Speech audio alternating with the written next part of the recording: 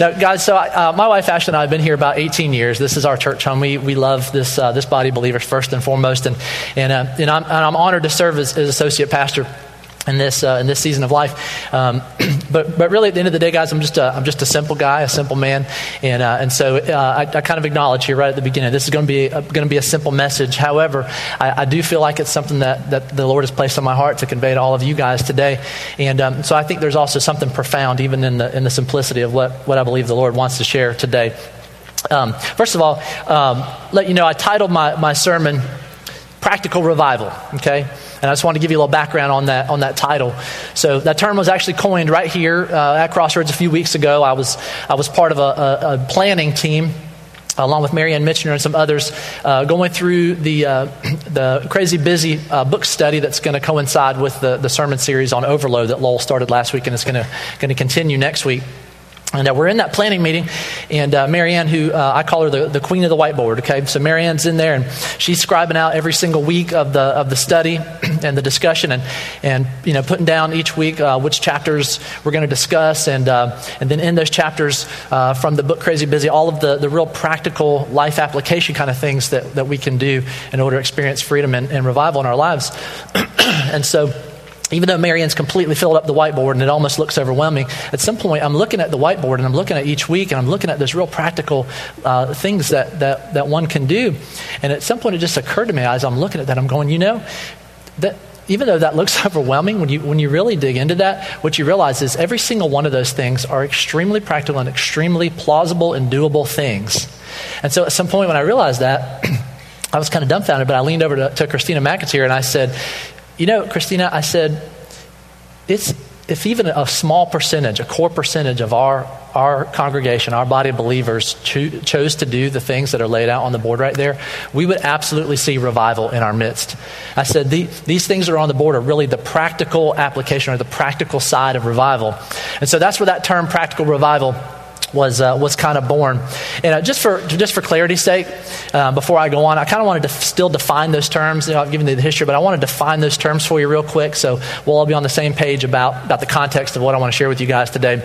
So practical is defined as of or concerned with the actual doing or use of something rather than with theory and ideas. And I like the second definition even better, or the application of knowledge to useful ends rather than with theory and speculation, etc. Revival, in turn, is defined as an improvement in the condition or strength of something or someone. And that word revival, I really want to dig in on that word a little bit more than even the word practical, because I think for some of us, probably a lot of us, especially if you've been in the church world for any length of time, revival is one of those words that I think is often misused and often misunderstood. And first of all, just for the sake of survey, just by a show of hands in a second, all right, by that definition that I just gave you guys, all right, so an improvement in the condition or strength of something or someone. How many of you guys, by show of hands, could say that there's some area of your life or your walk with Jesus Christ or just some area of your life in general that you could use an improvement in the condition or the strength of? Just raise your hands. 1, 2, 3. No, okay. So most of you guys raised your hands, and for those of you that didn't, I don't believe you.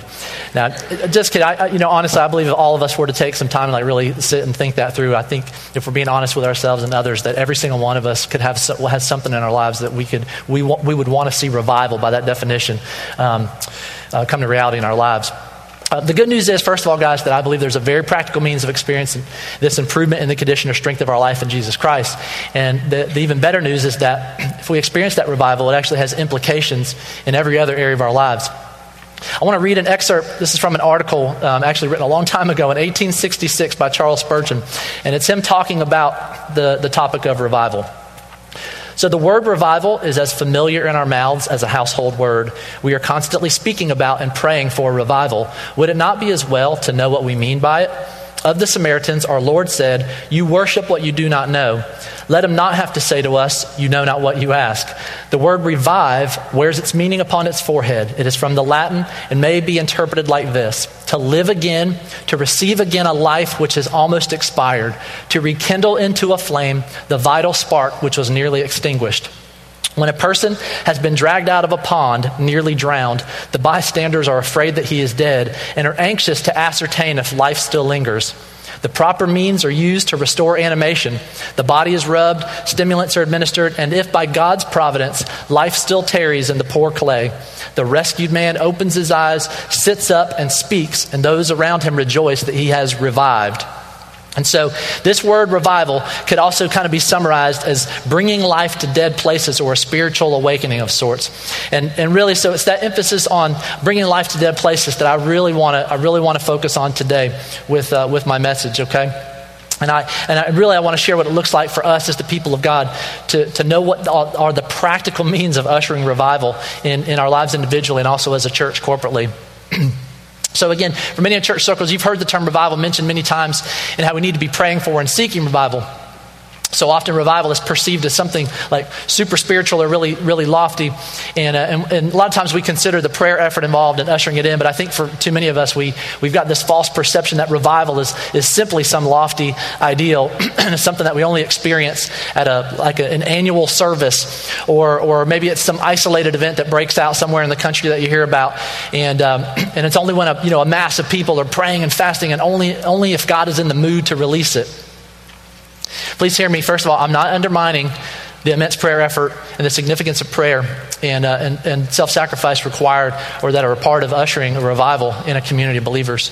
More than anything, what I want to express to you guys today is that there is a practical side of ushering revival. And in fact, I would submit to you guys that the Lord wants us all to leave here today. If we don't leave with anything else, I think this is what the Lord wants us to leave here today. And it is the knowledge of and the assurance that revival, or this bringing life to dead places, is closer than we think and possible to maintain as a way of life. Last week, Lowell started his sermon series titled Overload. And Lowell will continue that series next week. And again, in addition, first of all, thanks to the Snowpocalypse this past week, our new Wednesday night adult discipleship study, along with the Overload series from that book, Crazy Busy, will now start next Wednesday. But the Sunday morning groups did start last Sunday, and kind of reviewed the discussion today, so that they would kind of still coincide schedule-wise with the Wednesday night groups and with Lowell's sermon. Listen, if you haven't had the opportunity to get the book Crazy Busy, I would highly encourage you to do so. Marianne, if I'm not mistaken, so we've got books still for sale out in this hallway to my left, your right, in front of room 128. There's going to be books for sale out there. And again, even if, ironically, if you're too busy to do the study with us, I would still encourage you to get the book, and also, again, still be present for the conclusion of Lowell's Overload series that he'll start back next week. Luke 11:24 and 28 say that when an impure spirit comes out of a person, it goes through arid places seeking rest and does not find it. Then it says, I will return to the house I left. When it arrives, it finds the house swept clean and put in order. Then it goes and takes 7 other spirits more wicked than itself, and they go in and live there. And the final condition of that person is worse than the first. As Jesus was saying these things, a woman in the crowd called out, Blessed is the mother who gave you birth and nursed you. But Jesus replied, Blessed rather are those who hear the word of God and obey it. And obey it. Family, I feel like what I have to share with you is not a deviation from the sermon series theme or the church-wide study. In fact, I believe that as we hear and learn through both the series and the church-wide study how to free up space in our hearts and our minds and our lives, that honestly the things that I'm going to share with you today, I feel like are really the only things that should then occupy or reoccupy those freed up spaces. Hopefully what we come away with today are some tools to help us not only clean our spiritual houses, so to speak. We free up places that have been occupied with non-beneficial things for too long. And what I believe Jesus is saying in these verses in part is that when we experience a cleansing or a freedom from these things, these non-beneficial things, that we had better give quick consideration to what we are filled with or refilled with, as he suggests, unless we be filled with the same old stuff or worse stuff, okay? So I want to introduce you guys to this. If anybody's never seen this is called an EvangeCube, okay? So I appreciate an EvangeCube, first of all, because I'm a visual learner. I love visuals for both receiving and conveying information. And many years ago, while I was preparing to go on a mission trip to Africa with Pastor Lowell, someone introduced me to the EvangeCube, and I love it because it's not only is it a cool visual way to convey the gospel message, but especially on foreign mission trips when there's a language barrier, having the visual component kind of helps break through some of that visual hurdle or speed bump. for what it's worth, the standard size Evangel Cube is about the size of a Rubik's Cube, so we weren't lugging this around in our backpacks, or we had one that was much smaller. So, but Nancy Friend had this one, and she was kind enough to let me borrow it, so hopefully you guys will be able to see this one a little bit better. But I want to play a quick video that I'd invite you guys to watch, and you'll see just kind of a demonstration on how an Evangel Cube is used. The light represents God, who is perfect and without sin. God loves us. He doesn't want us to perish, but to have everlasting life. The figure represents every person like you and me, and the darkness, our sin. Sin is anything other than what God desires. The Bible says, all have sinned and fallen short of the glory of God. Our sins separate us from God and must be removed. God loved us so much that He sent His only Son, Jesus Christ, to earth as a man. Jesus went to the cross, sinless, and paid for all our sins. Now we can come to God and have eternal life. John 3:16 says, God so loved the world that He gave His one and only Son, that whoever believes in Him shall not perish, but have everlasting life. Jesus was buried in a tomb. They rolled a huge stone in front of it. Soldiers were set to guard the tomb. God raised Jesus from the dead and took Him back to heaven. Jesus has paid the price for our sin, and Jesus has conquered death. Jesus said, I am the way, the truth, and the life. No one comes to the Father except through me. Through Jesus, we can be forgiven of all our sins and be with God forever. We must choose to put our faith in Jesus, to trust in Him, and to save us from sin. The Bible says that whoever believes in Jesus has eternal life and is not judged. The penalty for sin is death, but eternal life through Jesus is a free gift from God. What choice will you make? Trust in Jesus Christ to be forgiven and have eternal life, or reject Jesus and suffer eternal punishment and fire? Open your heart to Jesus. Let's pray. God, thank You for loving me. I confess that I have sinned against You. I believe that Your Son Jesus died on the cross to pay for my sins, and that You raised Jesus from the dead. I now put my faith in Jesus. Forgive me and save me from my sins. I confess that Jesus is Lord. Thank You for Your gift of eternal life. I pray in Jesus' name. Amen. If you just sincerely prayed that prayer, you are a child of God. Your sins are forgiven and you have a new life in Christ. Jesus said, love the Lord your God with all your heart and with all your soul and with all your might, and to love your neighbor as yourself. Read the Bible and you'll learn to love God's truth. A great place to start is the book of John. Pray to God. Talk and listen to God. In prayer, you can thank and worship Him. Ask for His help, confess your sins, and pray for others. The Bible says we should grow together with other Christians meeting regularly for worship, prayer, Bible study, and for helping each other. Tell others how much God loves them and how to have eternal life by trusting in Jesus to save them from sin. So one subtlety, in case you guys didn't catch it, of the Evangel Cube is obviously the Evangel Cube is used as a ministry tool or a means of conveying the gospel message in the hopes of leading a person to a saving knowledge of Jesus Christ.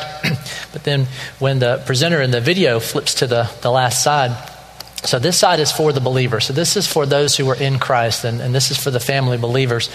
And so I'm going to draw from some of the admonitions that are in the presentation and on the Evangel Cube. But I do just want to make a quick note to anybody who might be here today or anybody who's watching online who, you're either kind of window shopping Christianity or you've got questions or you're just not sure. First of all, I just want to tell you guys, don't check out on the rest of this message. I hope that you'll still benefit and receive something from the message. But also, I just want to point out that if you notice in the Evangel Cube presentation that the prayer of faith that the presenter in that message leads one through was, I think, 8 or 10 seconds long. And so, again, going back to this simple faith that I spoke of, guys, coming to faith in Jesus Christ and sealing your eternity in heaven forever with God is as easy as an 8 or 10 second piece of energy. And I would submit to you that 8 or 10 seconds is probably the most profound 8 or 10 seconds that you'll ever spend in your life, okay? So going back to the cube again, you'll remember that in the presentation, she points out these 4 kind of tangible things or practical tools or admonitions that we do as followers of Christ or people who believe to the family of God. And these are things that are necessary for us to experience revival, first of all, guys, and maintain revival. And I'm going to kind of go through these things one at a time quickly, and then there's one in particular that I'm going to linger on just a bit. Okay, so the first one is staying in the Word. Scripture says of itself, ironically, in 2 Timothy 3:16 and 17, all Scripture is inspired by God and profitable for teaching, for reproof, for correction, for training in righteousness, so that the man of God may be adequate and equipped for every good work. I just want to say, I'm so thankful to belong to a church that values the Word of God so much.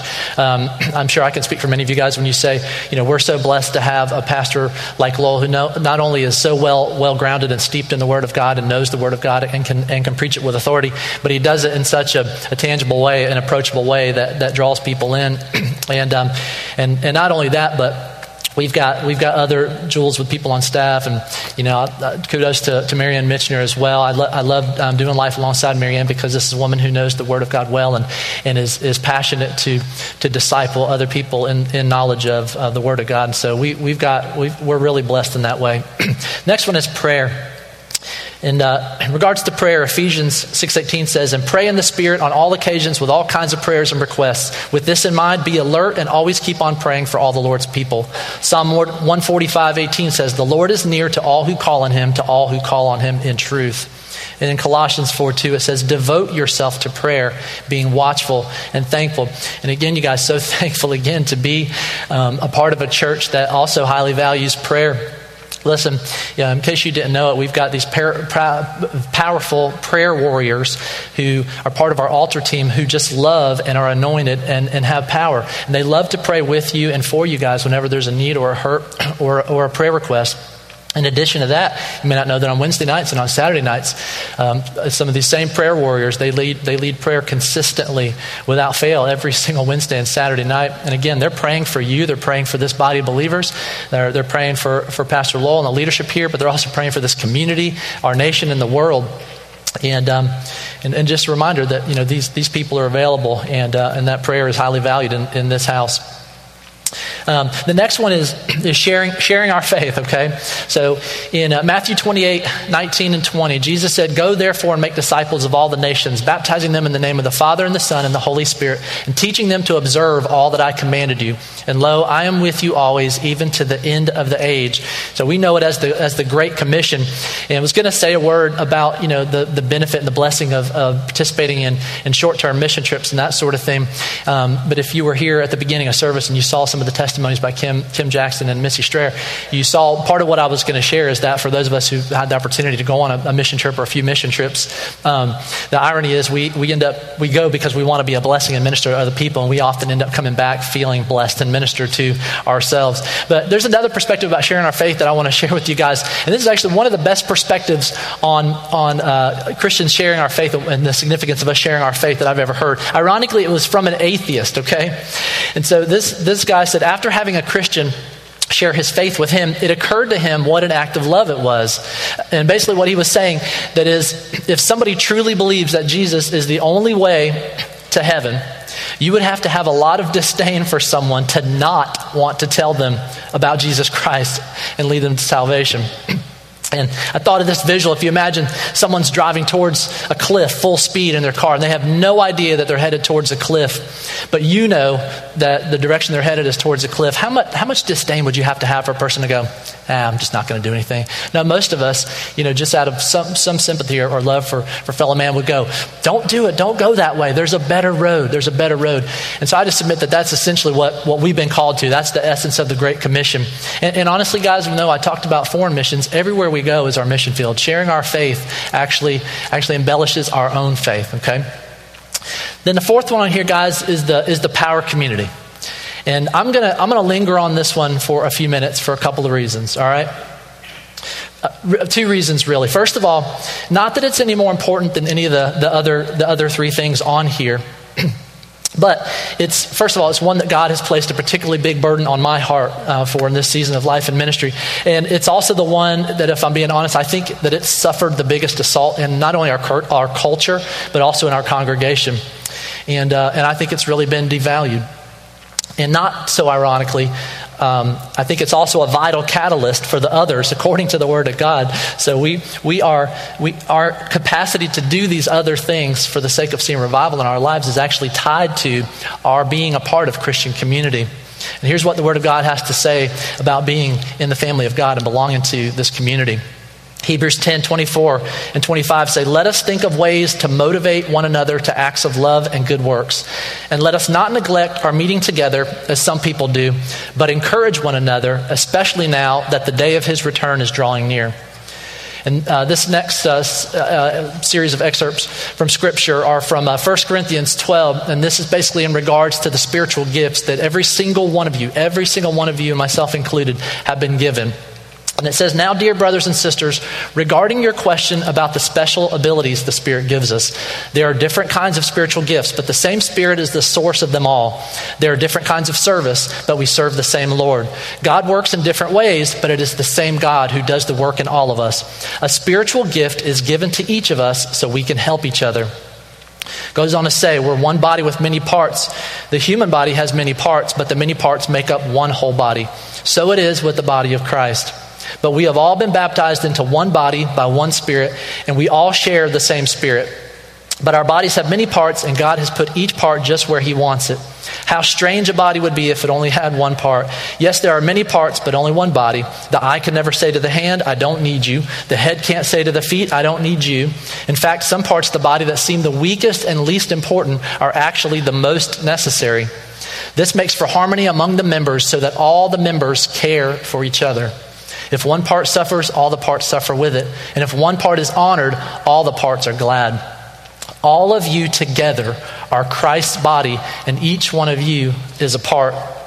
I'll read a short excerpt. This is from an article written by a guy named Art Lindsley. He's a senior fellow with the C.S. Lewis Institute. And this is what he has to say in regards to why we need community. "When we live our lives independently, other people are poorer because they cannot benefit from our gifts. What we have is unavailable. Also, when we isolate ourselves, we are poorer because the benefits of others' gifts are lost to us. So what we lack, we cannot get. There are good things in others that are unprocurable unless we interact with them. So if we take on the role of Lone Ranger believer, others are poorer and we are poorer too. We already do need each other. C.S. Lewis says that we are one vast need. Yet often we spend much of our lives denying this vast need, and we are helped along by a culture that blinds our eyes. The section of Scripture from 1 Corinthians 12 addresses this need that we all have. This classic passage on the body of Christ addresses two faulty beliefs. First, I am not needed, and second, that I don't need you.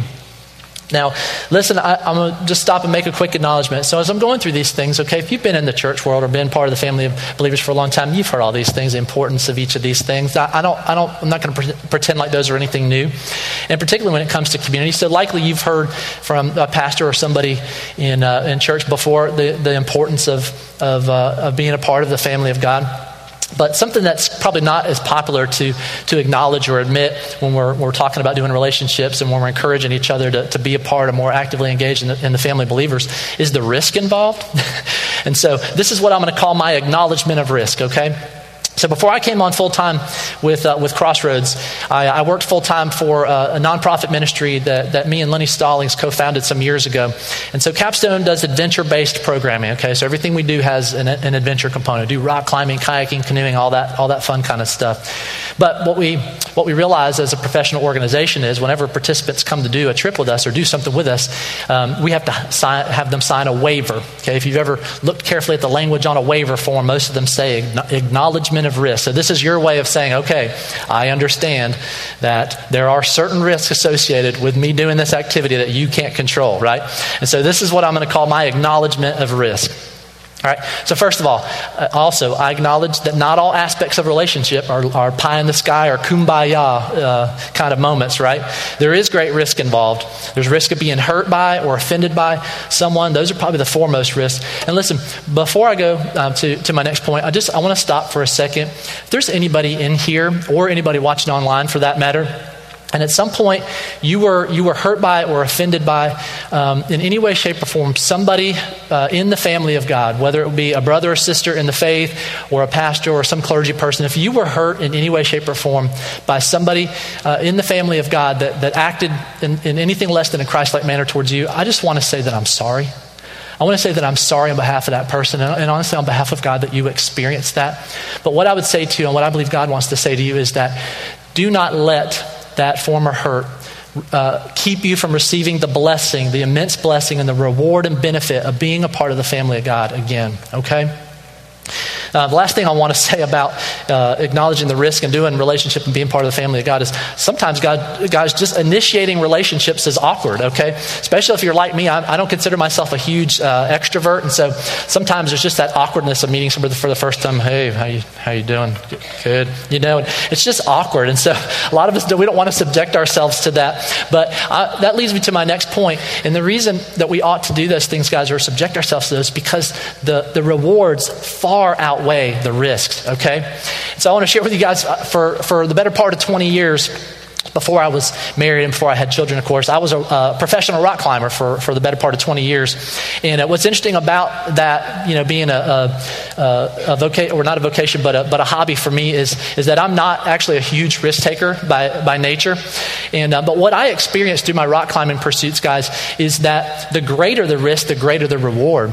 And honestly, subjecting myself to some of those risks, listen, I understood there were certain risks in going out and doing some of those endeavors. There's rock fall, the risk of falling, the wildlife, weather, all these sorts of factors that are inherent risk of going out and doing it. But what I'm here to tell you guys with authority is that I am so much better off for having had those experiences. First of all, I've gotten to see the world from perspectives that very few people will ever get to see the world from. I've had literal mountaintop experiences. And honestly, you guys, I've grown more as a person and developed a passion for life and creation that I never would have had if it hadn't been for those experiences. Again, the reward outweighed the risk.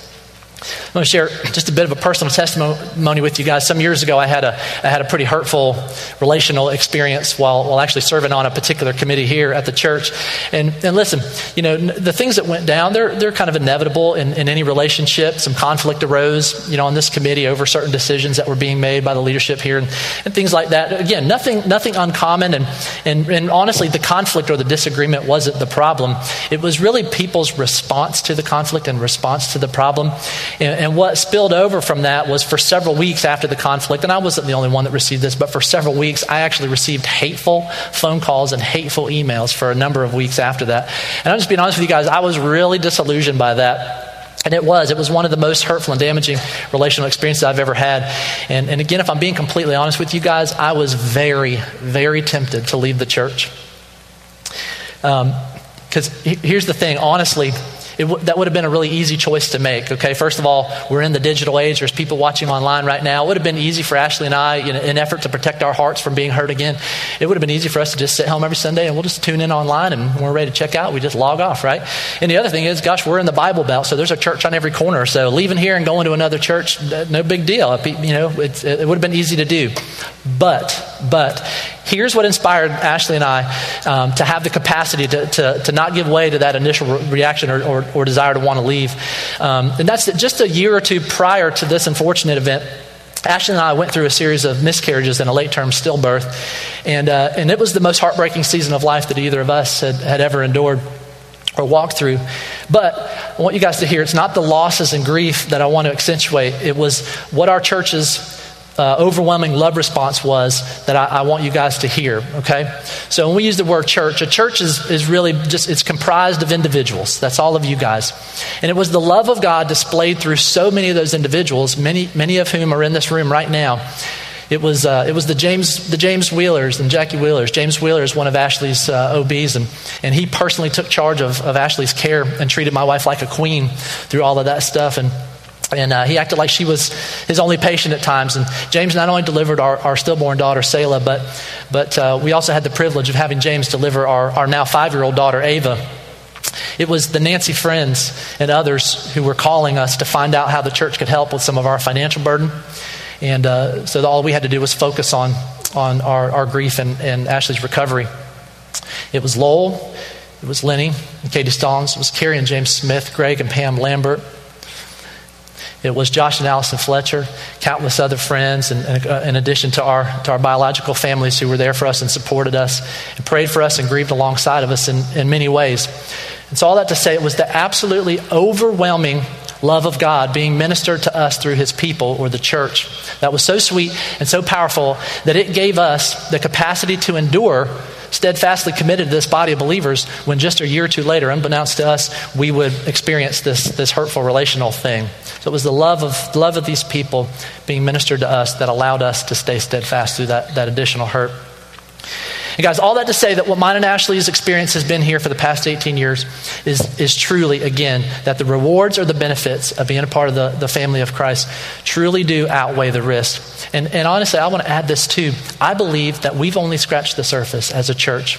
This church has been in existence for a while now, but I still believe that we have only scratched the surface of the benefit and the revival capacity that exists in this church. I often refer to you guys as family. I don't know if you've noticed that. So some of my biological family are here today, and I don't think they'd mind me sharing that we are an imperfect family. If they do, I guess it's too bad at this point. But we're an imperfect family, you guys, with our own unique blend of dysfunction. But here's the thing. Never once has it occurred to me to abandon my family.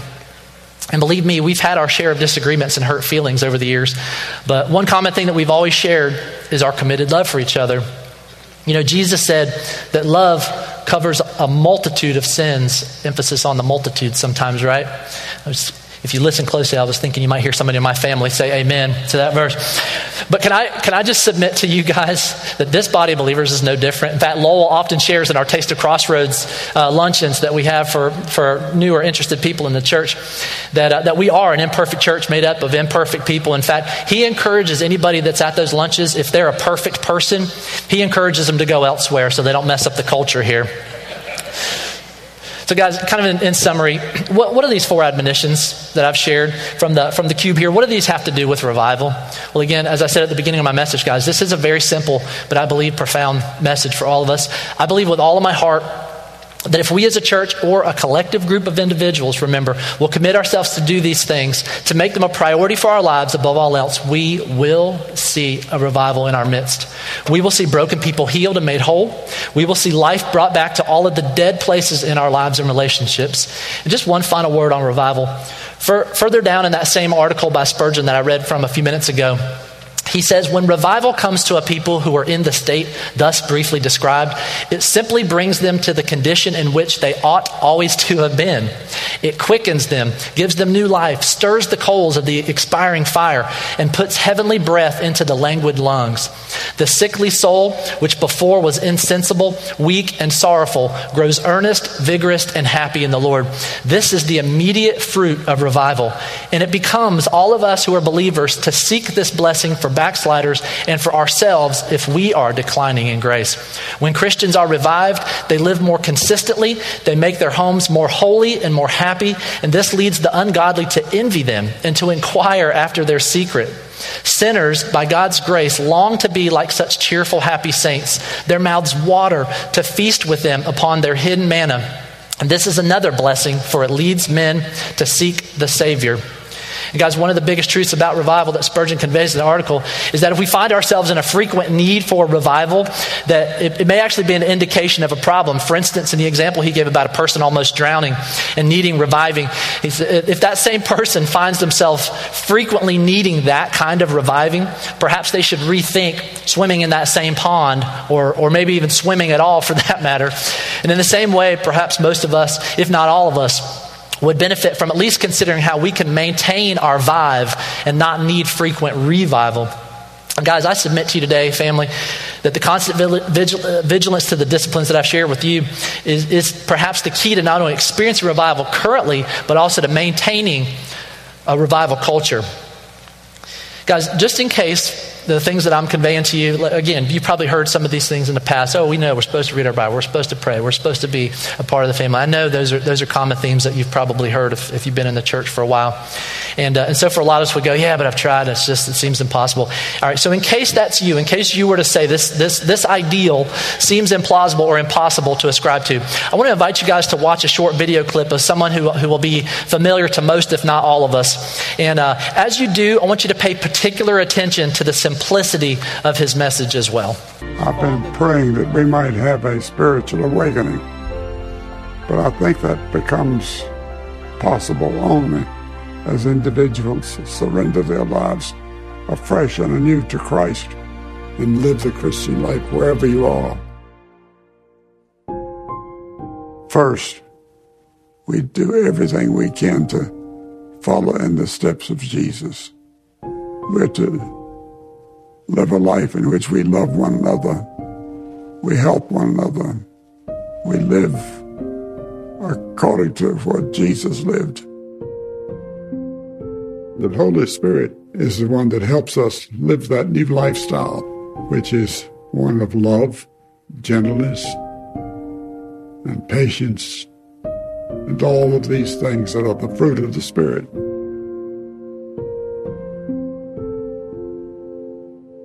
We must remember that we communicate the gospel by our lives as well as our lips. We live before a watching world, a world that is waiting to see if what we say is lived out in our lives. We must be living in the power of the Spirit. We must be men and women who are pure vessels for God's message. Secondly, you read His Word every day, the Bible. I know it's very difficult, but you need to start somewhere. And I'd suggest you start with the Gospel of Luke in the New Testament. And in the Old Testament, start with the very first verse. In the beginning, God. And study those passages. Make the Bible your source and your authority. Quote it frequently. Let its message be your message. Study it, meditate upon it, memorize it, trust its promises. The Word of God itself has power. And the third thing, go to your knees and pray until you and God have become intimate friends.